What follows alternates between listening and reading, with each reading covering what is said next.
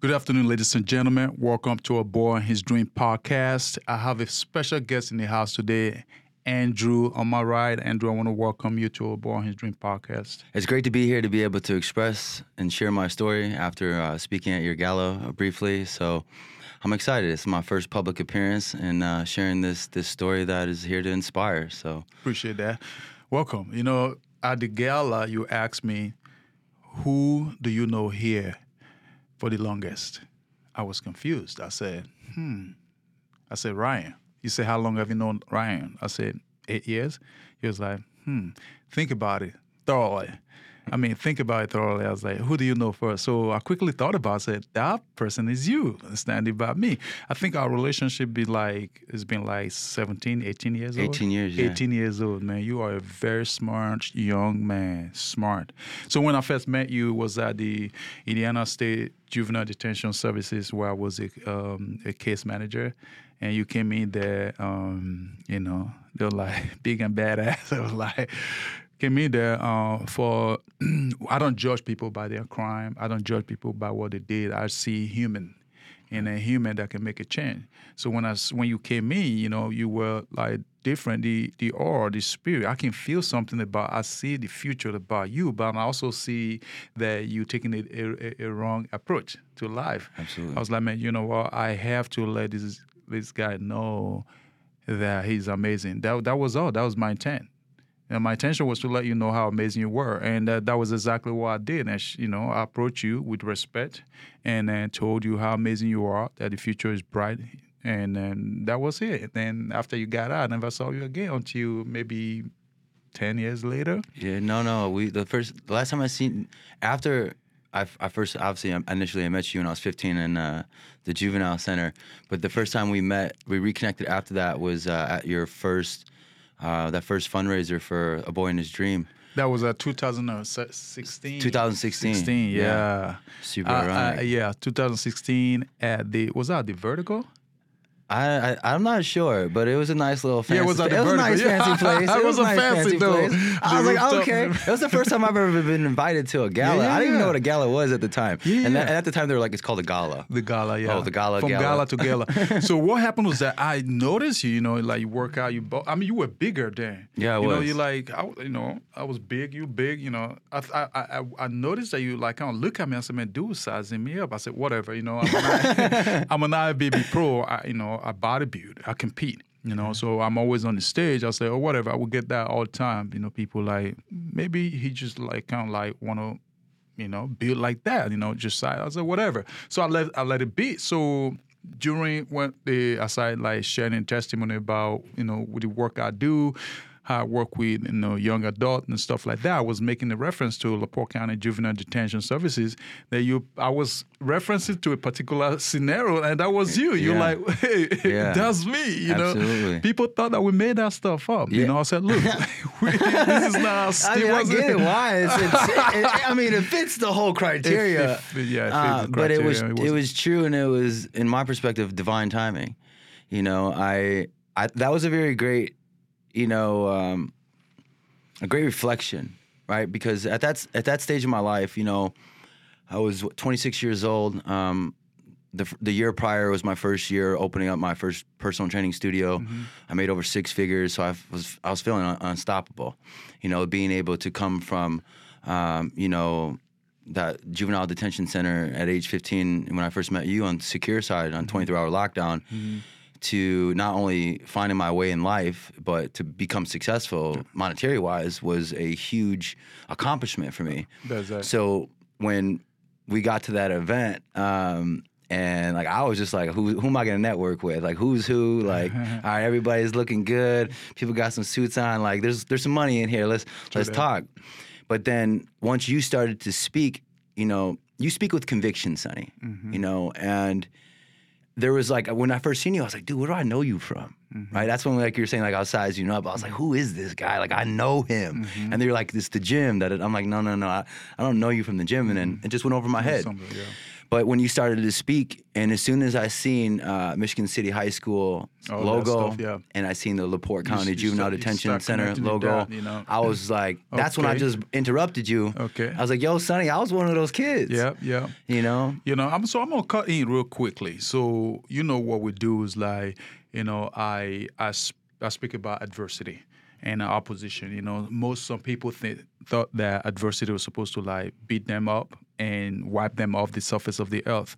Some people go through a lot of hardship. They don't get up from it. They don't know how to overcome it. So I speak about empowerment because of my story. If I can overcome, any human born of a woman can also overcome. It's just it's a mindset.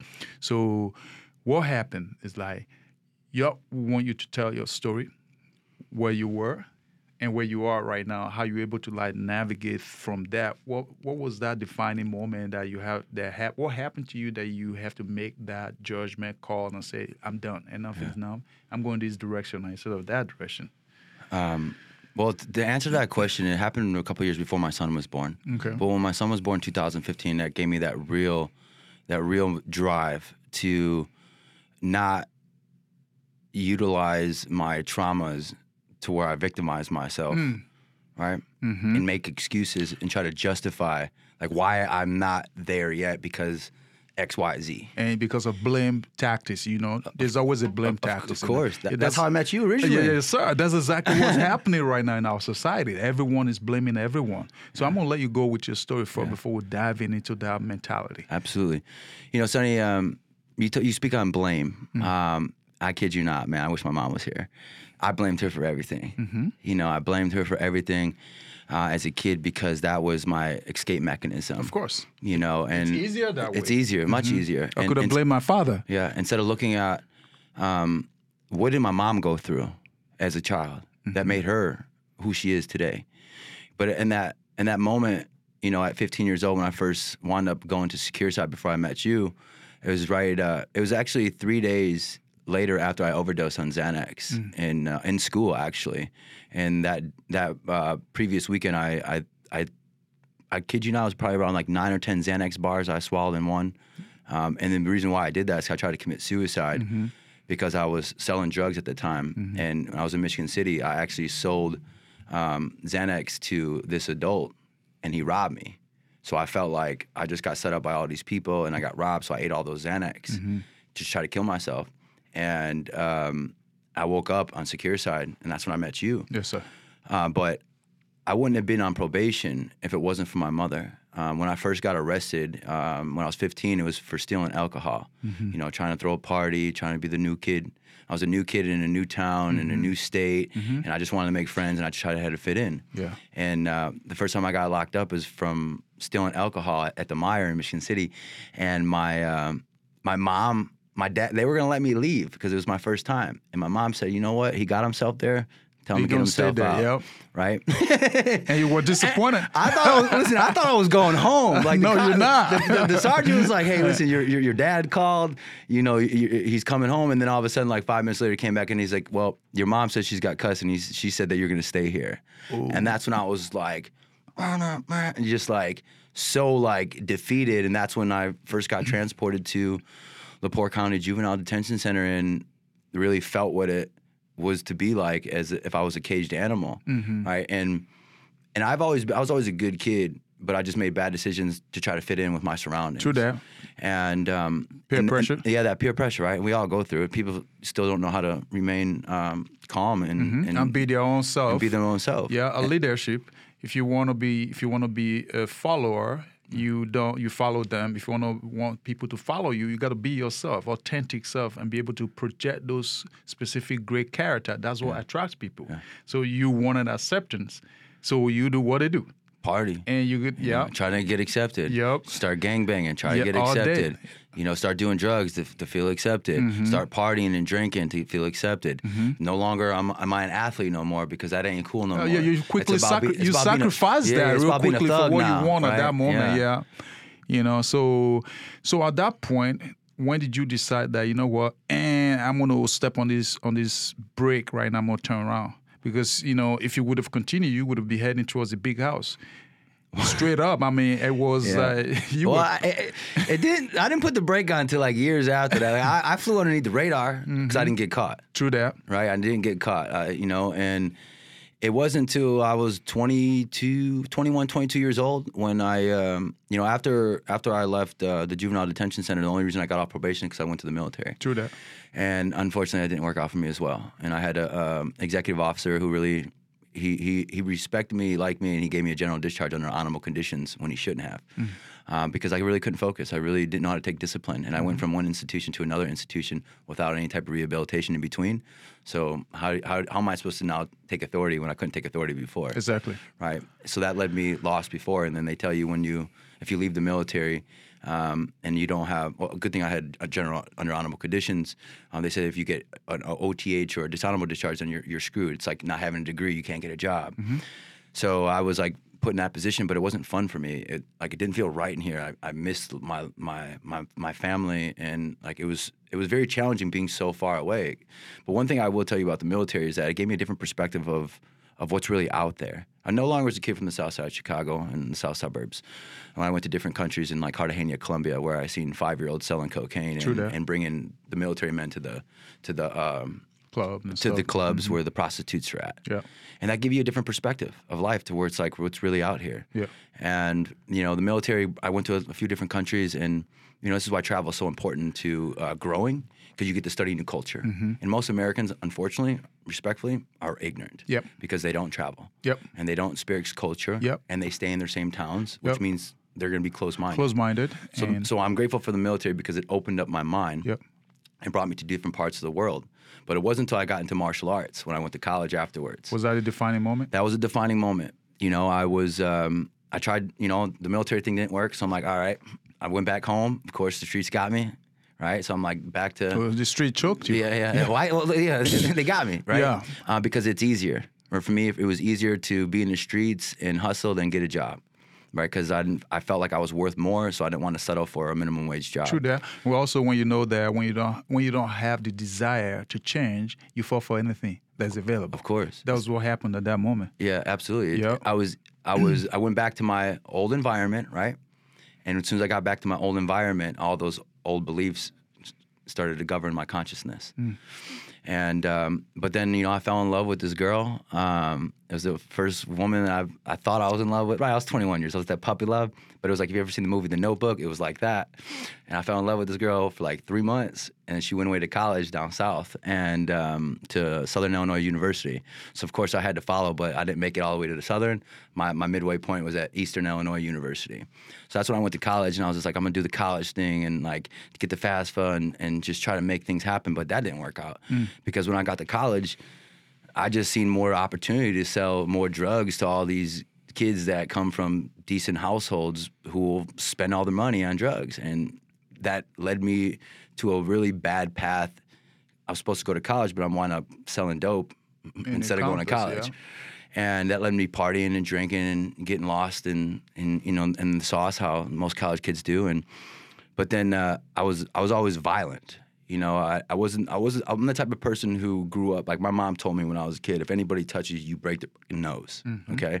I've seen my dad handle a lot of people physically with violence. So like my whole escape mechanism as a man was like, I'm tough, I'm violent. You can't see this soft side of me. And that will get the best of you, right? When you act with anger and rage. And that's what I did. I'm drinking, I'm triggering, and I'm drinking and I'm partying. And every time I'm drinking and partying, I'm going back to my house and living in this ghetto house that's just depressing. But I don't have nothing else. I don't have no escape. There. Mommy and daddy ain't bailing me out. Like, you're there, figure out what you're gonna do, and whatever that next step, you gotta do it. And that time I didn't have nothing else besides fighting. I didn't know it. I've never even been in a real martial art gym before, but I was knocking too many people out in school, or at the bars, I should say. That made me think about going to prison for the rest of my life. And I knew somebody at that time, they got in a fight, and you know, in those small towns, they'll lock you up and throw away the keys. That's how they make their money. So that's what it gave me an inspiration to pick up a phone call and do some research on like a mixed martial art gym. And I kid you not, that first day I found, I don't know how I got his phone number, but I found out a guy named Jeremy Harmison, who was a world champion Muay Thai fighter. And I got his phone number from somebody, and that day I called him. He answered, and he was coaching his son's football practice. And he said, "I'll call you right back." And of course, my, inside of me is like, "Oh, this guy's not gonna call me back." Kid you not, that next day he called me back, and I opened up to him about like who I was and what I want to learn. And he picked me up that day, and he took me to the gym. And that's when I found out he was a preacher, right? So I'm like, all right, this dude is nice. He's a man of God. Like, I have no clue what God is at that time.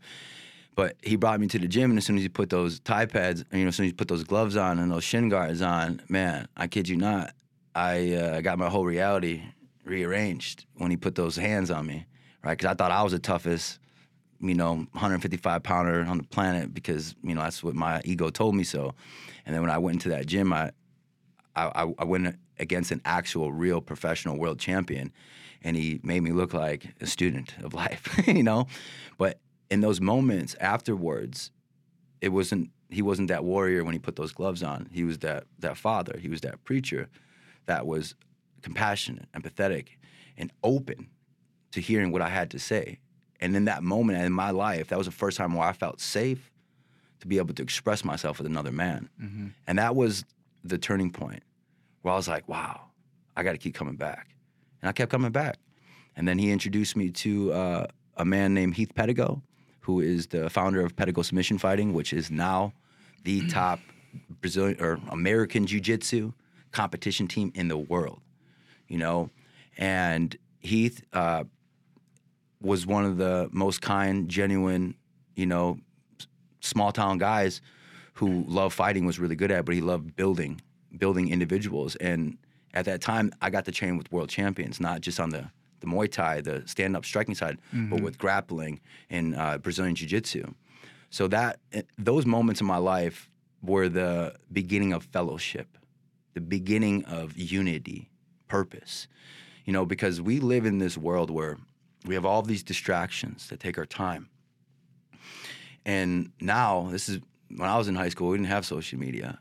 But now when we have social media now, you have even more distractions that take your time. So what that does, it steals your soul, essentially. Because you're giving your time to all these things that don't really mean nothing to you. And unproductive. And at the end of the day, you're feeling hopeless and lost. And when I went and I joined that gym, and I surrounded myself by a bunch of guys that I had no clue who they were. From a small town, I came from a big city. We all loved each other because we left it all on the mats, right? And that right there was like that beginning of, wow, like I can do something with my life. Yep. And next thing you know, and I'm helping out with, the women's kickboxing class and just holding pads. And next thing you know, and I'm like getting super dedicated. Like I flushed all the cocaine that I was selling down the toilet. I started hitting the gym in the weight room, and the next thing you know, I'm back in school, just at the weight room. I'm not going to class, but I'm at the weight room. And next thing you know, I'm just seeing myself just go around and help the individuals in the gym that look more clueless than I did. And that was the beginning of when I first discovered what a personal trainer was. I just seen this niche. I love being in the gym. I love fighting. So I was like, how do I make this work? I was like, how do I, and then but I'm like, I got this belief that if I don't get a degree, I'm going to be worthless. So for me, it was like all these different modalities that were coming at me towards like, all right, I love, boxing, kickboxing. I love jiu-jitsu. I love lifting weights. I love helping people. I was just like, how do I make this work? And then, one day, like, I mind you, if you keep going and you don't give up, you'll get that download. Right? They get that download. Wherever that thought came from, it gave me that belief that it was just like, hey, you have the desire. You could be a personal trainer. And I was like, what's a personal trainer? And that's what it was like, I looked at all the, the requirements. I was like, you don't need a degree. So I was like, yes, you don't need a degree. I was like, let's go. I'm like, and that's when I started to really gather my thoughts and like, okay, like this is what I got to do. Like, I got to get out of Central Illinois because there's nothing down there besides cornfields. And you're gonna be cooking. Or I'm gonna be a statistic down here because they don't like us boys from the city coming down and causing a bunch of ruckus in their small town, which is making their lives harder. They're gonna wrap you up. So that's what gave me the inspiration to drop out of college because I was like, I found an alternative route that really inspired me. And meaningful, it brought a purpose. Of course, because I had this belief that it was possible. So what do you currently do right now? You're an entrepreneur. So what is your job right now? How you helping people? How you making money? Great question. My job is to uplift and enhance the quality of the lives that are surrounded by me. And how I do that is through a unique process called the Aegis Transformation Journey, which I've been designing the last 5.5 years, that is a model to help you understand all these resources that will give you optimal health in your mental, emotional, and physical being, but also being able to provide you the business resources that I've been able to learn over the last 10 years to show you how to build a personal brand.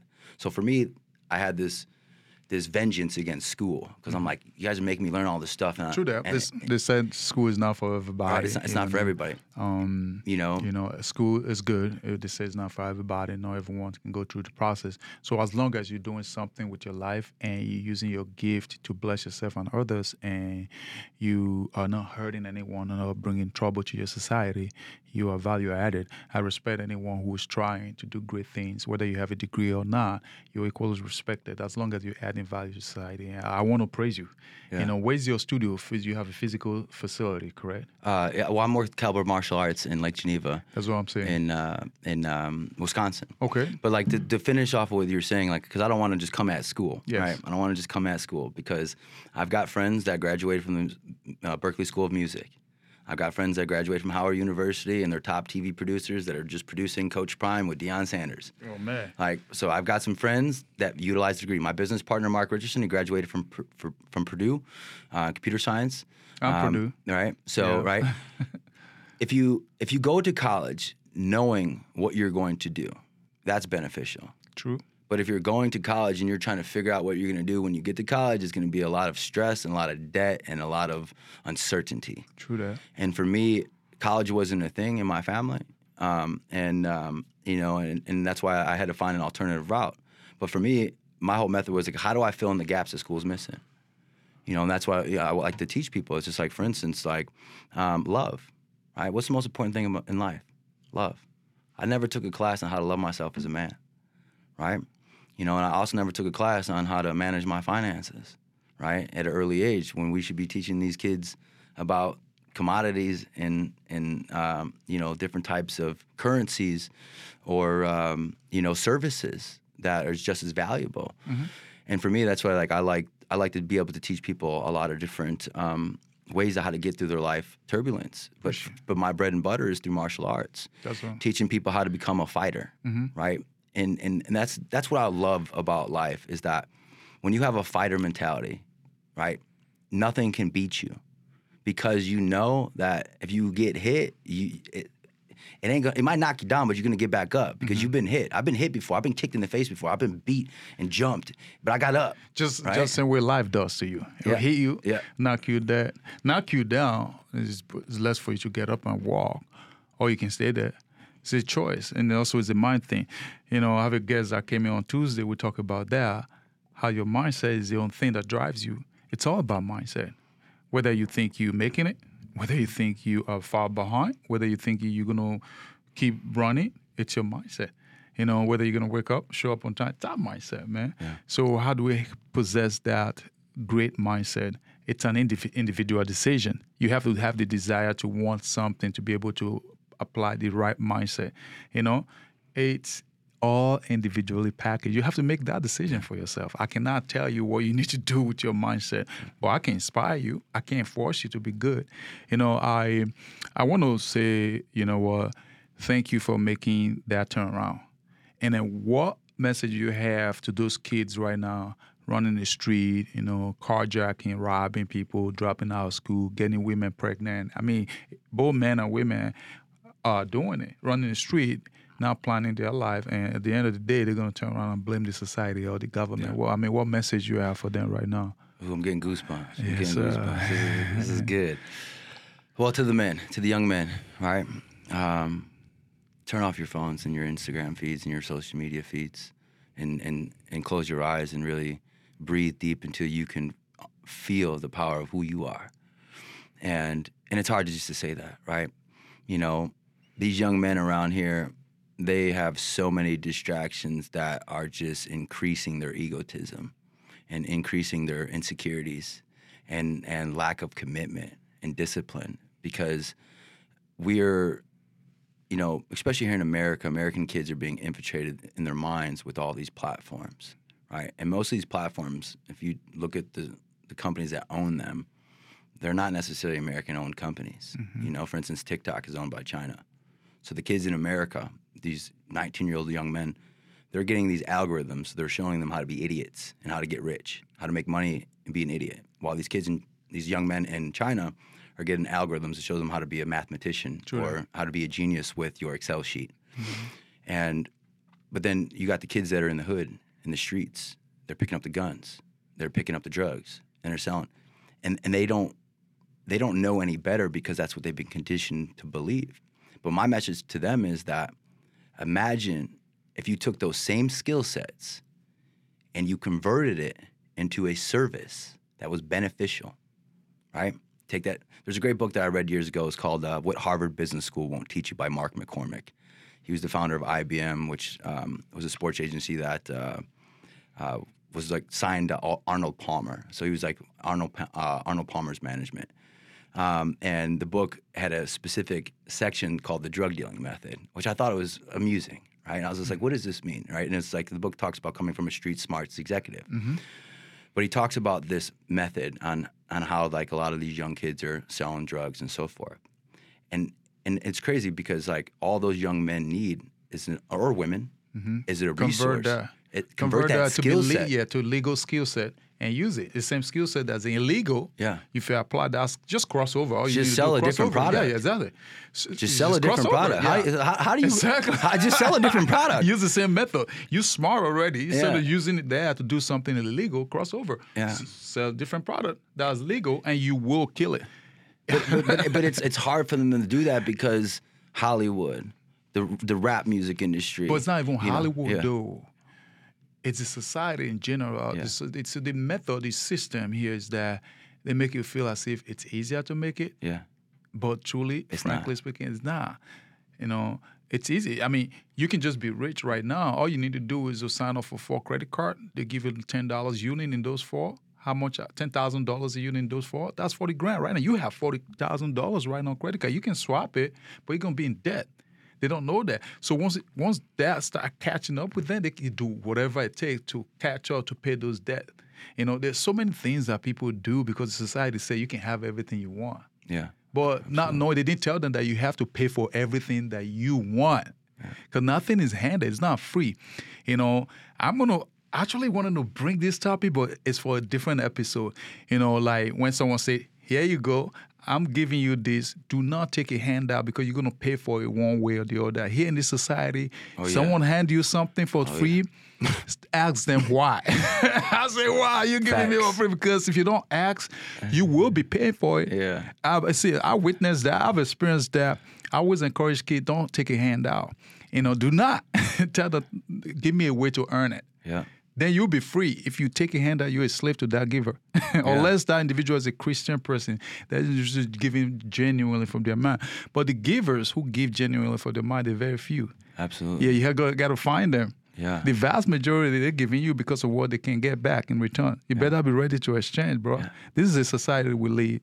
Because of time, I want to thank you, for coming and for encourage those children out there to get up the street and sharing your story of inspiration and passion on how you changed from being nothing to be something. Then you thought you were something.